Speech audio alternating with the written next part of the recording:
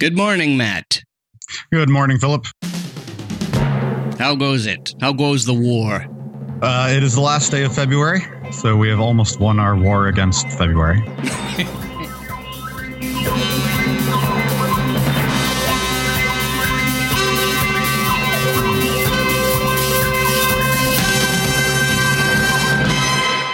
It's not a leap year this year, I guess.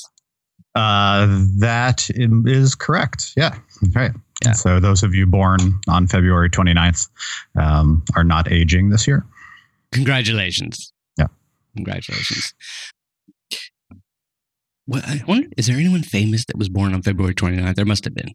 I'm sure there's a Wikipedia page list of famous people born on February 29th, right? And it lists their actual age if you don't include the 29th. In fact, by the way, that reminds me, we have gotten a number of excellent suggestions.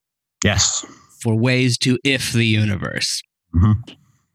And from our devoted and brilliant listeners. One of them was, this was from Darwin Hannon. We're not going to do it this week, but we are going to do it soon.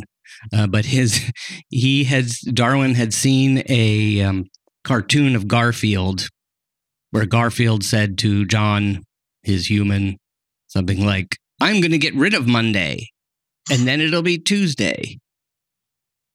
And hell would break loose. Hell would, yes, all kinds of things would go crazy. So excising a day from time, like February 29th. For instance, is a fascinating concept. Today, however, congratulations to two of our other most brilliant listeners and most wondering, questioning, imaginative listeners. Mm-hmm. We're going to do an if. We're going to go off on an if journey today, inspired by Mr. Alan Blair on Twitter at Mr. Alan Blair with two L's. Mm-hmm. Actually, three L's, two in Alan, one in Blair. Two, yep. And also Mr. Randy Woods of Seattle, Washington. I'm not sure where Alan is. I happen to know where Randy is because we've been friends since 6th grade. Oh, my. Well, we have known each other since 6th grade. We were enemies in 7th grade, and we became friends in 8th grade. So, all right. Well, it's a nice middle school trajectory. That's true. That's absolutely true. And they both had suggested things from sort of different sides. Alan had said, what if you could change the speed of light? And his suggestion there was he does say, this is what he said. He tweeted, what if you could change the speed of light?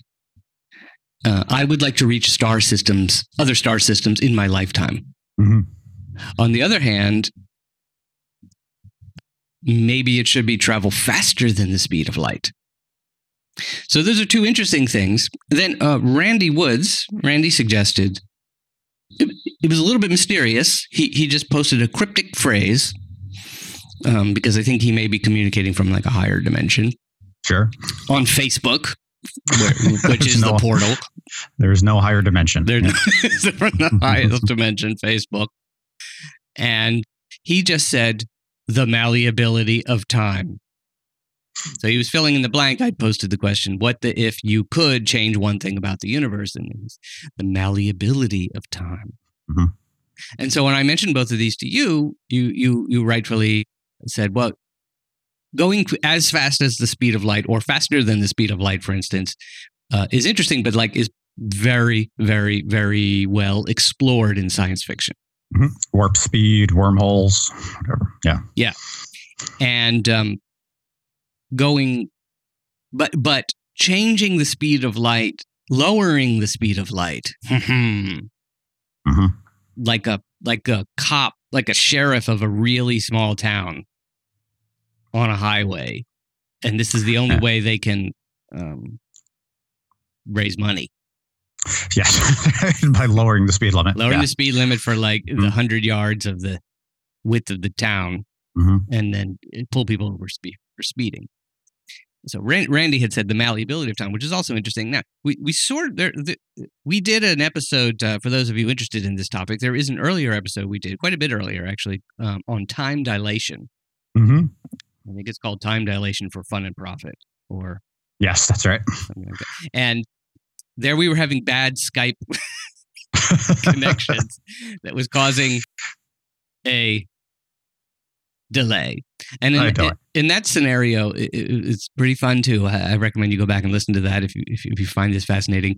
That was more like, what if you experience time dilation so extreme that basically your legs would do something and you would not see what they had done for a minute or so. Right, sort of a signal delay experiment. Yeah. Right. It's complicated, a rich journey. Go back and get ifed. But here are the ideas. What if we could? So there's two things I want to ask you. What do you think? Are we just going to lower the speed of light to some fixed thing, or what I find interesting about Randy's suggestion is he used the word malleability. Mm-hmm. The idea that you could adjust it somehow. It's quite a bit more advanced. Yeah, that's right. So maybe we should do the low speed first, so we can get a sense of what the stakes are, and then mal things. Oh, I like it. You get ifed, and then there may be some mal. Yes. We're even worse than his brother Hal. Yeah, you don't want to mess with Hal. Is Mal. Yeah. Mm-hmm. Mal 2018. He's much worse than Hal. Yes. And not as good a singer. Yep. Exactly. Did we ever hear Hal? I don't think Hal sang. He could have. Astronauts were not very imaginative. They could have. Yeah, well, he tried to sing, what was that, Daisy? Is that the name of the song? Oh, that's true. Yeah. That's true. Mm-hmm. Okay, you're right. And it was the death of him. So, and almost the other astronaut that he survived. Yeah. So, okay, we're going to slow down the speed of light. Now, first, I think I want to. I don't want to leave people behind. Sometimes I must say, I was discussing the show with some other listeners, and I do enjoy, even when I was a kid, I enjoyed listening to shows or watching shows or reading books that were like above, sometimes considerably above my ability to grasp it. Okay. But I could hang on, I could always hang on just enough. There's definite value to that. But I want to make sure that we bring everybody along. This is a concept everybody's familiar with. Everybody wonders about. They hear this thing in school, the speed of light, and they just can't help but think it's just some sort of arbitrary limit. Right. But it's not. Yeah, like people think of it like the speed limit in a small town. Right. That somebody just puts up a sign and says you can't go faster. And of course, we all know that even if the sign says speed limit 50, you can go faster. You just shouldn't. Right. Interesting. Right. And so I dare say, just a tiny side note, that one of my mission and your mission and other people who love science, a mission is to make science more appealing and scientists more appealing. And there is without going too deep into this issue, there is an unavoidable sense among people who don't know scientists and who maybe don't like them or appreciate them to think the scientists are the downers. Like Neil Tyson. Neil Tyson, for instance, is often, if you're not into it, you might see him as just like pooping on things. Right. Like, oh, that's not, sort of deflating something. You can't do that. And it almost, if you really know nothing, you're really ignorant or stubborn or whatever, you think he's just making it that way. He's just telling you. It's sort of like a parent saying, don't do it. Just like you said, you could steal that cookie, those cookies from the cookie jar. Right. But Neil Tyson says, no, it's not possible. And you're like, And Einstein, I think, actually, people love Einstein. But people don't really have negative attitudes toward Einstein. But this speed limit thing, actually, I think some people are like, why did he do that? Yeah, that's right. Why did he tell us we can't go faster? That's right. So this is, we talk about laws of nature, like the speed of light. And then, so that's an analogy to laws in human society. So laws in human society are supposed to restrict your actions, but they don't always, which is why we have, 10,000 criminal justice shows on cable networks, right? Because you can violate those laws, you just shouldn't. Right. So the laws of nature are a little different in that they're not suggestions, but they're actually restrictions, right? You can't do more than that. Right. So when we say you can't go faster than the speed of light, it's not a cop with a whistle saying, no, you need to slow down. But rather, as you try to go faster than the speed of light, the universe actually prevents you from doing so in a couple of different malicious ways. Right. For instance, human laws, it's interesting because my feeling is that the people who wrote the laws, and certainly the people who enforce the laws, would actually like them to be seen as laws of nature. In fact, I'm not sure which application of the word law came first, but the legal one. The legal one. That's interesting because I can imagine it being the other way around, that there were laws of nature, like the law of this, or let's just say something simple like gravity, or certain things, and thermodynamics, things that are absolutely this is just how it is, and so that humans applied that to things that they want to be unbreakable, right? And they want people to see it that way, but they don't. So the notion of laws of nature as this sort of unbreakable behavior is relatively recent, so just a few hundred years old. Wow, okay. Actually. Yeah, so human laws are around long before. Right. So the fact that we can't go faster than the speed of light doesn't affect most of our lives. Right. Yes, it's very rare in your daily commute that you say, if only the speed of light was a little bit faster. Right. Or if only it was a little bit slower, then things would be better. Right. And this is one of the reasons that relativity is so strange. It seems so strange to us, is that the effects of relativity, special relativity anyway, only come into effect when you're moving close to the speed of light, which I don't think I've actually said yet, is extremely fast. So it's 186,292 miles per second.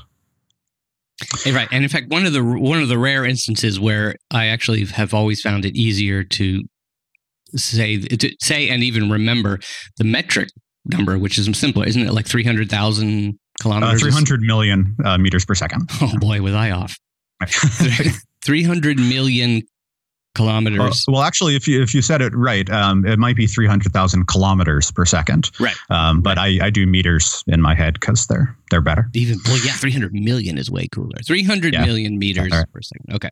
Or 186,000 miles per second. Yeah. Somehow I 186,292 miles per second sounds faster to me. Okay. I know it's not, but it sounds more impressive. So I usually say that. Right. It's something about the rhythm of the words. Yeah. So to give you a sense of scale, that's a few seconds to the moon. Okay.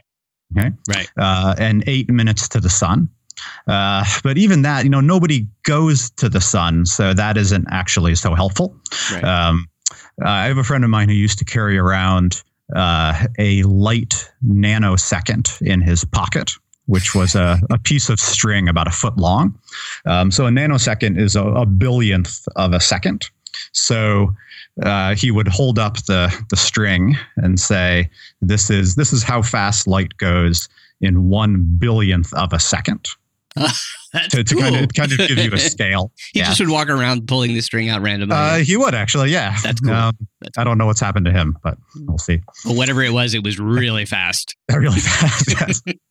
So the scale of the speed of light is so fast that you only notice it on astronomical scales, which we don't interact with on a regular basis. Right. So when Einstein first says, as you get near the speed of light, these strange things will happen, and people say, well, I never see time being dilated or length being contracted. And he says, well, that's because you're moving literally 1 billionth the speed you need to be going to notice these effects. And I say, all right. And that's a bold claim. Exactly, right? That's incredible. And in 1905, when Einstein makes that first claim, there's essentially no way to test it. Wow. Because we can't go they were unable to make anything go close to the speed of light, and the measuring apparatus they had were not sufficient for measuring these effects. Right. Oh, they could. I mean, without going into great detail, I say go look it up. The story of how they were able to measure the speed of light. It wasn't Einstein who did it, right? It was it's actually done. Well, it's done first in the 17th century, actually, by timing the eclipses of the moons of Jupiter, and noticing how the timing was different when the Earth was close to Jupiter and when it was far away. But remeasuring the speed of light is an important ritual in the history of science. That's sort of every generation does it again to show that they can do it better. That's cool. That's cool. And so it was the number was known, and the mystery was. Well, it's a whole fascinating story about the story of the discovery of the speed of light, and then Einstein's and it was known that it was a mystery that no matter what direction you were going, it was always the same. Well, yeah, this is kind of the either the initial puzzle or the initial premise of relativity, depending on how you look at it. So generally, speed is relative. So if I'm zooming along the highway in my car at 60 miles an hour, it only looks like I'm going 60 miles an hour to the person standing on the side of the highway. But the person sitting next to me in the passenger seat thinks I'm not moving at all. Right. Right. So that's called Galilean relativity, meaning that speed is relative to the observer. Oh, I didn't Galilean. Yeah. So this only gets weird once so that's fine. And knowing this is extremely useful for all sorts of applications. But it gets a little strange when you start thinking about light as one of those moving things. So this is what people start doing in the late 19th century, like when Einstein was a kid. Right. Is to say, well, all right, so if when we say the speed of light, which observer are we talking about? Are we talking about the person sitting on Earth? Are we talking about the person riding along with the light wave? And trying to find an acceptable resolution to that question is sort of the rock in the shoe of late 19th century physics.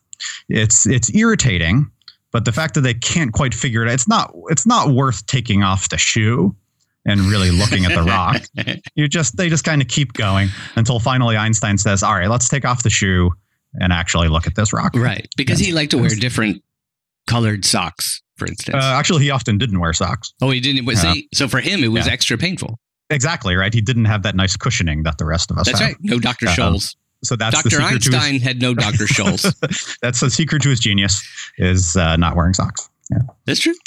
Or you could say the secret to his genius, I mean, slightly more metaphorically, but that he felt things like these questions really bothered him, perhaps. Yeah, that's right. They weren't particularly irritating to other people, but to him, he said, what if? Yeah, what if I was, and his particular frame for this one was, what if I was riding my bike at the speed of light alongside a light wave? So he said, what would that look like? Right. And by that time, this is, turn of the 20th century, we had good equations, Maxwell's equations, for describing the actual phenomenon of a light wave, which we describe as an electromagnetic wave. So it's these shifting pulses of electricity and magnetism that move through space. And Maxwell's equations describe how that wave moves and changes. But Einstein said, if you're riding alongside the light, then the light wave should not appear to be moving at all. Right. And that is not a thing in electromagnetism. That is, Maxwell's equations cannot allow for a light wave to just hang there. Right. It's always moving. It's very close to surfing, isn't it? Like well, that would be the analogy, right? So if you were surfing on a light wave, would it look like the wave was moving, or would it look like it's not moving? And Einstein says a light wave always has to be moving. There's no other way to think about light other than a wave moving. So Einstein's solution to this is just to declare that everyone everywhere will always see light moving at the same speed. So you say the speed of light is not relative the way car speeds on the highway is. Right. Even so, for instance, actually, the surfer image is interesting to me.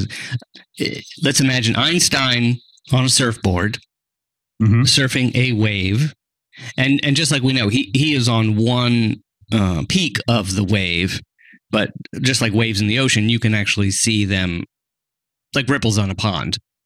When you go surfing, you're riding one of the ripples, but which belongs to a whole set of ripples, which are all moving at the same speed.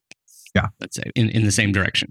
So he's riding the top of one of these things, and unlike a messy wave in the ocean, it's not like he's surfing and he's inside it and the wave is crashing over him. It's a perfectly nice pond wave, perfectly still, and he's on top of it and everything. So as he moves, now here's where it gets a little tricky between the real light wave and these water waves, but if he's riding it, we can say that he would look down at the wave that he's riding, and he and the wave are moving at the same speed.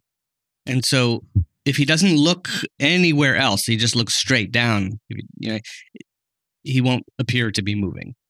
So that's the expectation pre-Einstein, is that the surfer can't tell the wave is moving. And Einstein says that can't be right. That in fact, everyone has to see the wave moving if it's a light wave. So then we're confronted with this very strange situation where the surfer has to see the wave moving past them, even though the person on the shore sees the surfer riding the wave.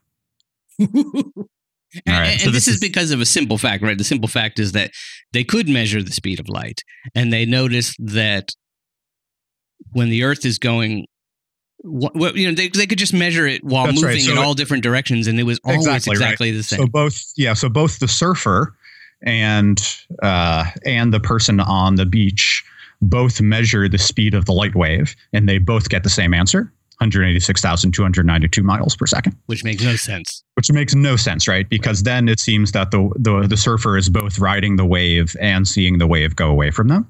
So this is what everyone's trying to figure out as a resolution to this. Right. And Einstein's resolution is to say, everyone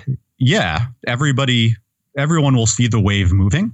And the way to do that is it turns out that our measurements of time and space themselves do change. So it's not that the speed of light changes, but it's the measurements we make of the universe that change relative to our motion. Yeah. So he has various thought. Again, this is not something he does in the lab. This is a thought experiment. He just kind of thinks through what the consequences of this would be. So essentially the resolution he comes to is to say that the clock that the surfer is using to measure the velocity of the wave and the clock that the lifeguard on the shore is using to measure the velocity of the wave disagree.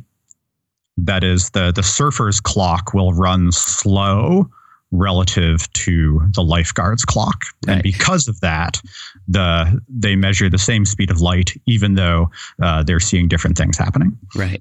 Now that just, as much as I say I like to follow something just above my ability to comprehend, there my mind just, like all the gears popped out. Yep, exactly. And that's normal. Yeah. Right. So let's do this.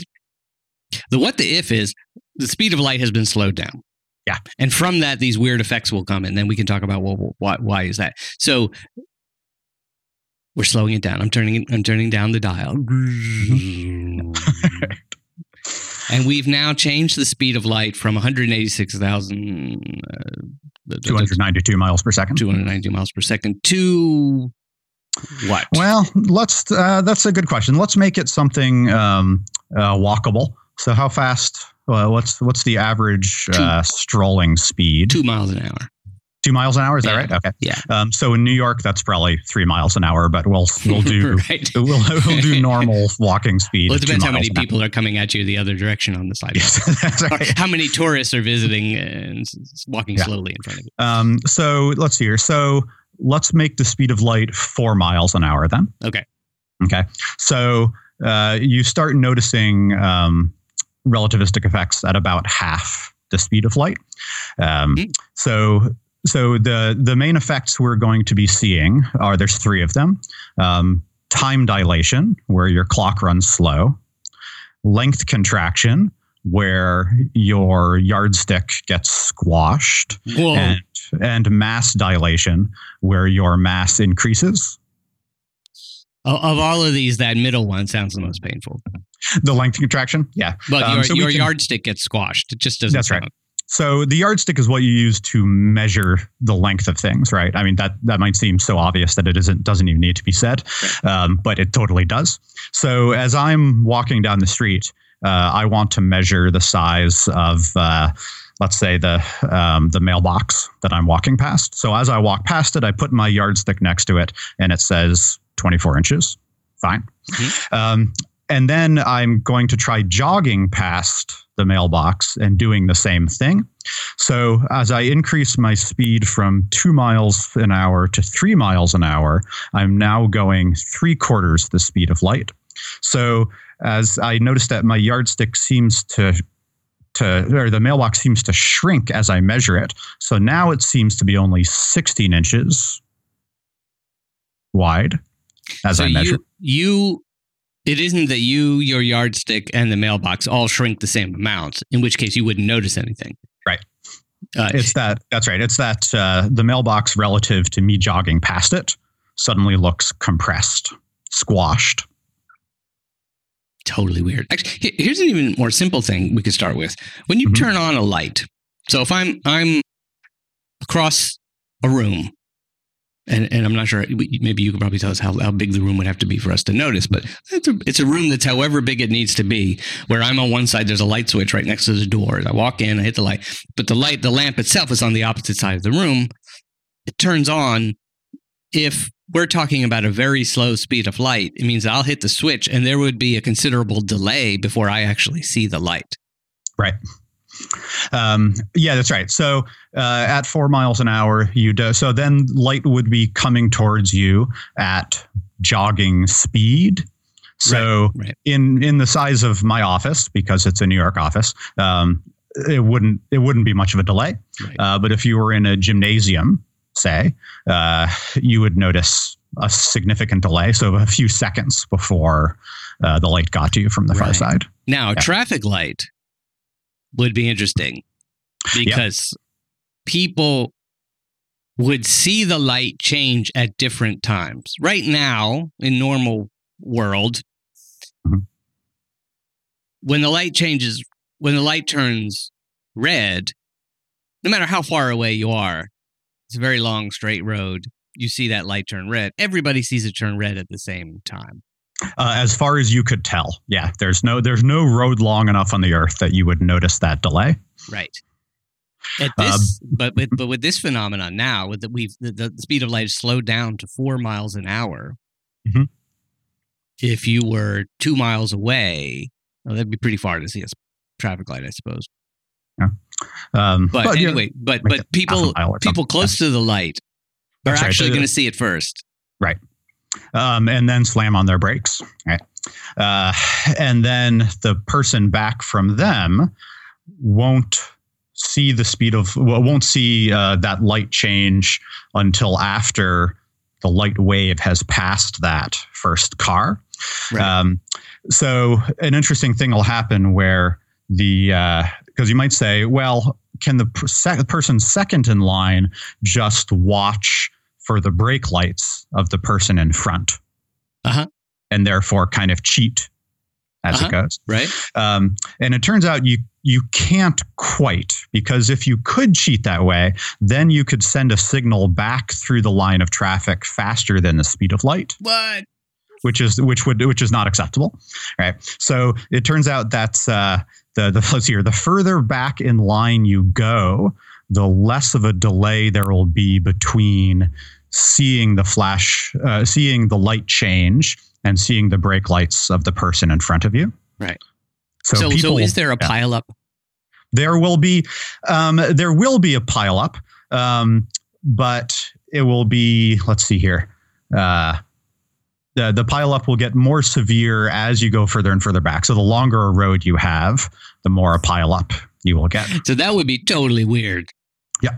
Like normally we expect, well, a pileup is the worst at the front of the pileup. That's right.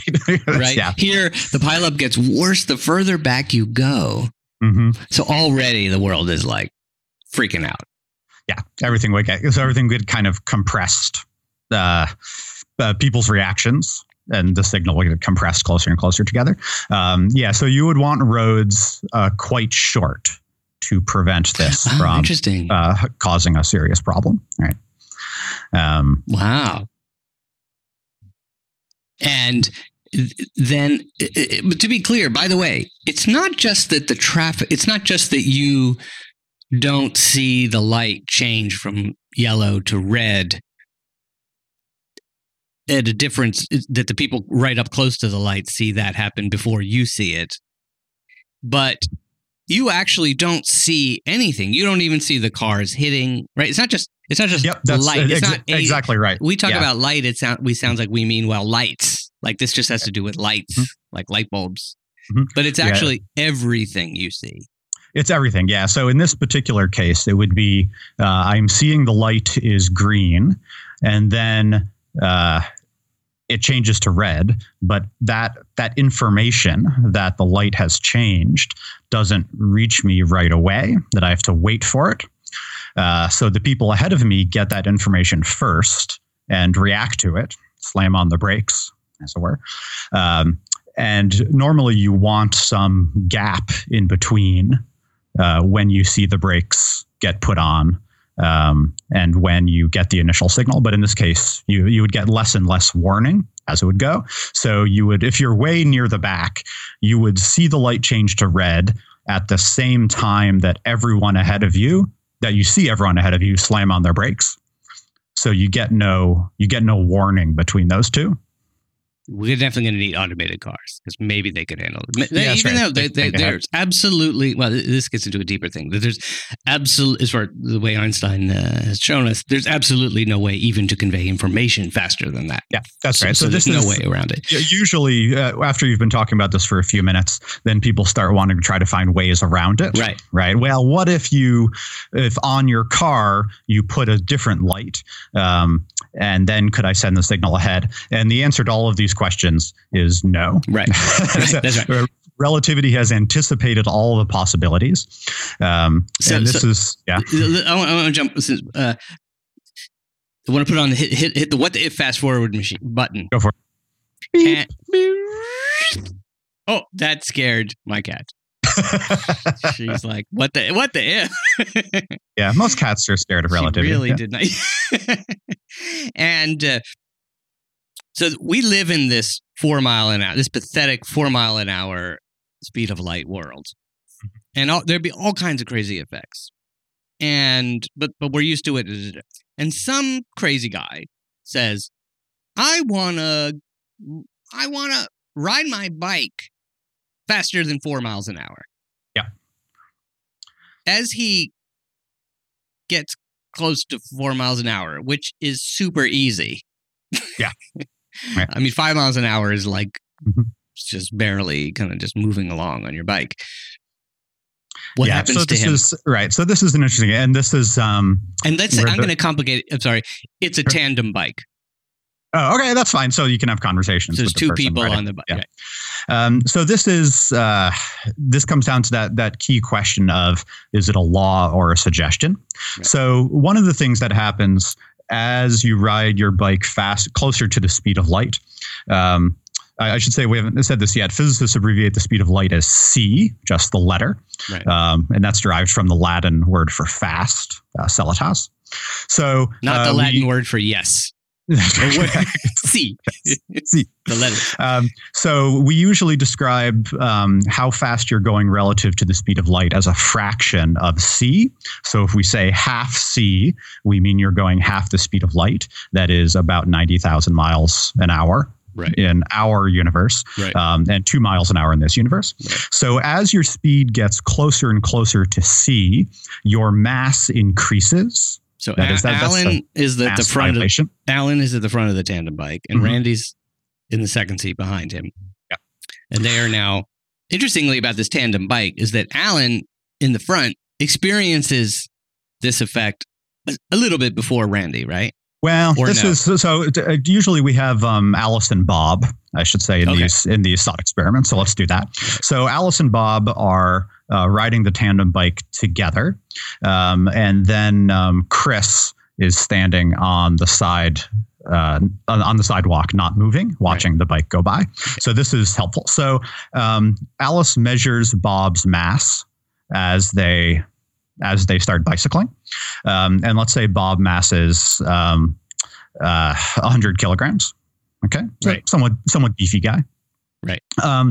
No matter how fast the tandem bike is going, Alice riding the bike with Bob will always measure the same mass. Okay. This is important because they're going the same speed. Right. Now, Chris, on the sidewalk, measures Bob's mass as they zoom by. And the mass that Chris measures is going to be different based on how fast the bike is going, because Chris and Bob are going different speeds. Chris and Bob. Right. Now, if you are Bob or Randy or Alan or Alice. If you're Alice or Bob, you're riding the bike. And you don't feel this is the fascinating thing about this whole thing is, am I correct in saying that you're on this bike, you're pedaling faster and faster and faster, getting closer to 4 miles an hour. You don't notice anything different. Yeah, nothing weird is you don't notice anything different. You're just cranking along the same way you normally feel. Meanwhile, the people on the sidewalk watching you go along the bike path along the beautiful Hudson River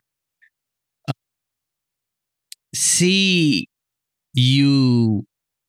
weird things happening to you. They see you get, amongst other things, becoming more massive.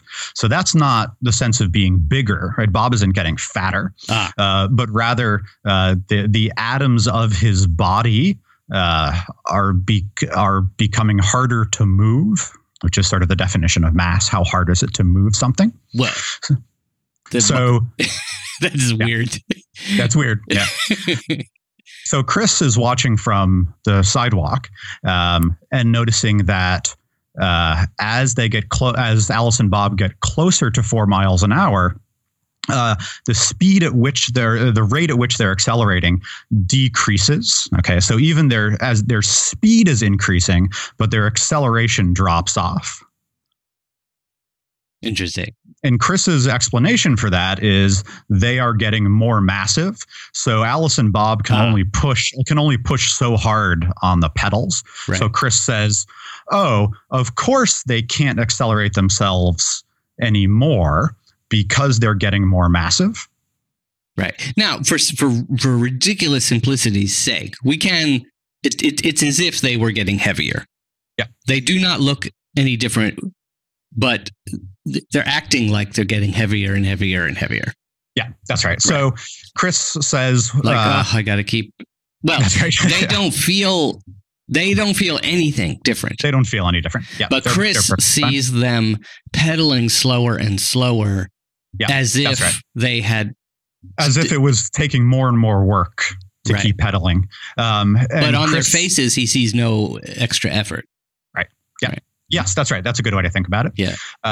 So Chris is measuring their speed and notices that they're at 2 miles an hour, and then 2.5 miles an hour, and then 2.7 and 2.8 and 2.9 and 2.91 and 2.92 and 2.9201. So Chris notices that the increase in speed is getting smaller and smaller as they get closer and closer to the speed of light, which in our case is 4 miles an hour. Right. And since this is a public demonstration, this is a big event. Everyone's been invited out. Let's move it to Central Park. They're in Central Park, riding along. Everybody's cheering. Right? They're like, come on. What? You can make it. Get to the 4 miles an hour. Exactly. And Alice and Bob say, yeah, no problem. We'll get there. We're cruising along fine. But Chris and the crowd keeps measuring, and saying, why can't you get to that 4 miles an hour? You're just, you're almost there and almost there and almost there. Yeah. But they'll never quite get there. And the explanation for everyone in the crowd, for Chris and all of their friends, is to say, it's too bad that their mass keeps increasing as they get closer to 4 miles an hour, because that's what's keeping them from going over the top. They're getting fat. They're not getting fat, but they're getting fat. They're getting massive, yeah. Or they're weak. They're getting weaker and weaker. Now, Allison, here's another weird effect, isn't it? That Alice and Bob, hearing the people cheering, the sound of that cheering would be changing pitch, right? Yeah, that's right. So they get a Doppler shift. So this would be another thing. So the Doppler shift is a change in perceived frequency as you get close to the speed of a wave. So you're used to hearing that for sound, because the speed of sound is relatively slow. So as the ambulance goes by you, you hear the pitch is high as it comes towards you, and then it's low as it goes past. But for light, normally the speed of light is so fast that it's very hard to observe. But if it's only 4 miles an hour, you'll notice a Doppler shift right away.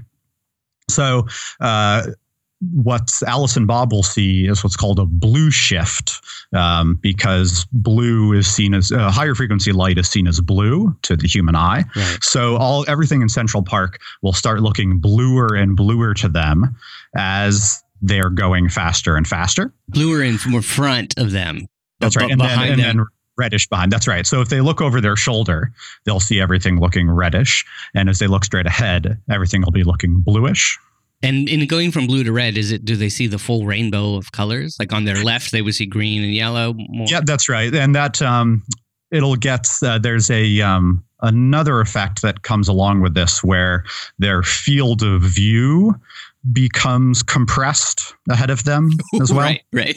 So eventually all of Central Park, they'll be able to see straight ahead of them in this little kind of blob of light. And then in that light, you get the full spectrum. But all the colors become compressed kind of around the edge. This is so weird. And all they wanted to do, their innocent question was like, why can't we go faster than this? Our annoying teacher, Mr. Einstein, told us that the speed of light was 4 miles an hour. And we're like, well, we can pedal faster than that. That's right. I'll just hop on and I'll ride, right? Right. Because laws can be broken. So let's go break them. So you try biking. And essentially what it comes down to is as the person tries to bike closer and closer to 4 miles an hour towards the speed of light, since they get bigger and bigger in the mass sense, it becomes harder and harder to pedal faster. So they never quite get there. Right. So it's not that when you try to ride faster than 4 miles an hour, the hand of God comes down and stops you. Right. It's not a traffic cop, but it's the actual structure of the road. So if we want to use the analogy of a road, it's that the road gets steeper and steeper as you get closer to the speed limit. Do they actually see it like that? No, they see it straight. No, they see it straight. But the effort. But the analogy, that's right. So you have to keep gunning the gas harder and harder as the road gets steeper and steeper. Right. And eventually it'll get as steep as you want. It'll keep getting steeper to slow you down more and more. So here's the fascinating thing. So you boil it all down and you can say the speed limit is actually a terrible term for it because it doesn't convey anything of what really happens. It's more like, and this is one of the things you have to learn actually as you learn relativity and this kind of thing, is that speed is a far more complicated concept than you're used to thinking. Yeah, I think that's an important sense, the basic lesson of relativity. And it's not just speed, but all the measurements you make. When you measure speed, when you measure time, when you measure distance, is relativity starts with the question of what do we really mean by measuring something? And it turns out that, again, this Einsteinian question this basic kind of childlike question. What do we really mean when we're measuring the speed of something? And everybody says, you just measure the speed. And Einstein says, well, let's really think it through. And it turns out that there are powerful consequences to that. Right. And even more just like at a basic level, more like totally experiential. As you go faster and faster, and this is real, this is not like some thought experiment. This is how it is. The faster and faster you go, even in our universe, the whole, it's not that the universe changes around you, but you begin to experience all kinds of effects that you weren't aware of. It's not friction, but it's a little bit like if you're on a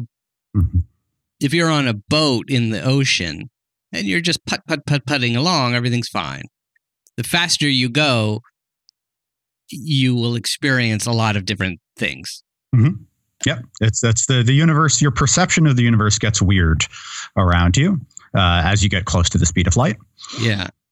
Yeah, it's I still can't even quite describe it, but because basically your entire experience of the universe changes, but it's not just your experience. It's like literally, that's right. You see, maybe it is, you encounter more things about the universe than you realized. Yeah, that's right. There are things happening in the universe that you were not aware of before. And that happens a lot, right? Everybody has some restricted experience of the world around them. And then all of a sudden they cross the Hudson to New Jersey for the first time, and it's a totally different place.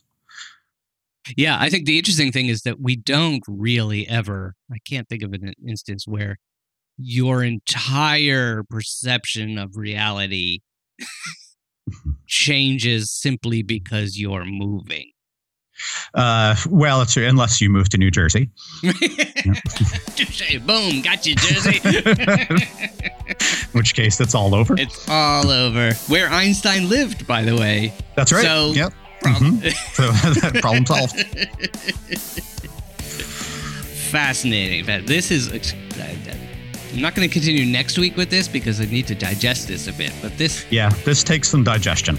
Got to give yourself some space to try and grok what's going on. Yeah, but this 4 mile an hour light speed universe is wicked. Mm-hmm. Weird. Really weird. Are there books that do this? Anyone? Yeah, I mean, there's a number of good ones. I'm a fan of David Merman's It's About Time, which is about special relativity. It's very, very lucid. And then Kip Thorne's Black Holes and Time Warps is more about general relativity than special.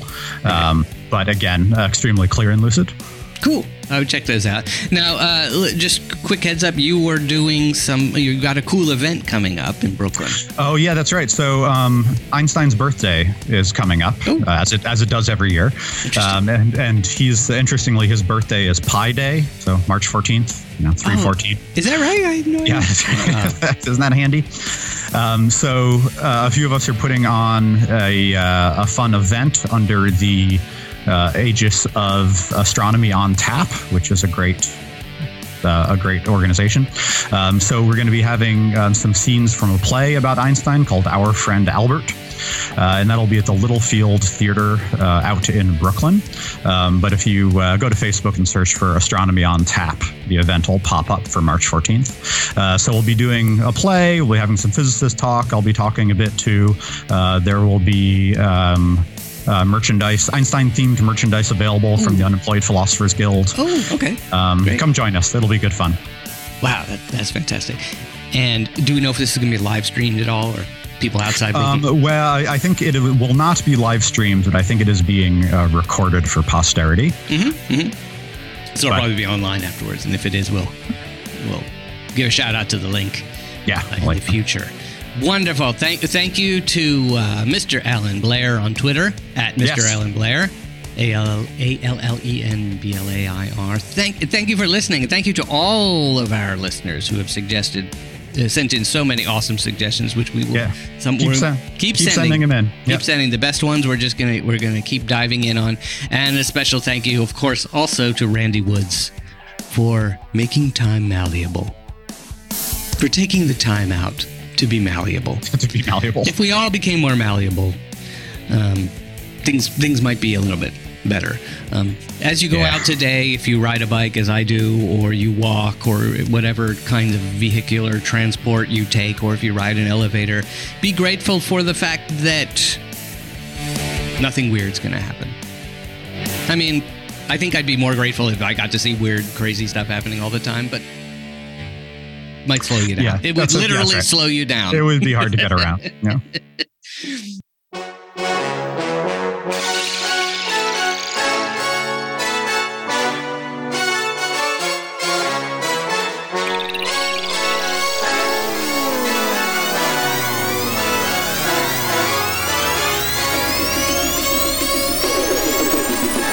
Fantastic. Thank you all for tuning into What the If. Come to whattheif.com to learn more about who these two crazy guys are talking, and to send in your ideas. You can go to whattheif.com/contact, or you can just send us an email to feedback@whattheif.com.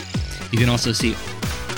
I'm just going to continue to say see. I'm stopping correcting myself. There's literally nothing... Actually, it's a very colorful, beautiful website with lots of fun illustrations that take far longer for me to find and make than to record and edit the entire show. But there's a lot of colorful art there, and you can see... It's impossible. There's a universe where I got this right. You can listen to all of our previous episodes. There's we're up to number 34. Crazy. Incredible. So, and on Twitter, we are at What the If Show. If you think of it, if you know how to do it, or if you're interested in learning how to do it, go figure it out. Go to iTunes, find What the If, the podcast, What the If, and click on 5 stars. A little rating button, click the tab, give us 5 stars, and give us a review. Tell us what you think. Just basically spew praise all over the place in as many words as you choose. And that will just help more people like you who enjoy the show find it. Matt, thank you so much. Thank you for taking us on this tandem bike ride to the frontiers of the universe. Thank you, you too, all few hours of it.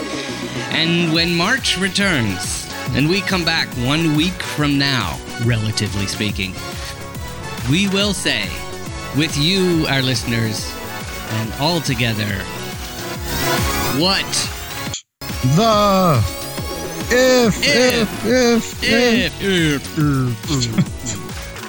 Doppler effect. Bye now.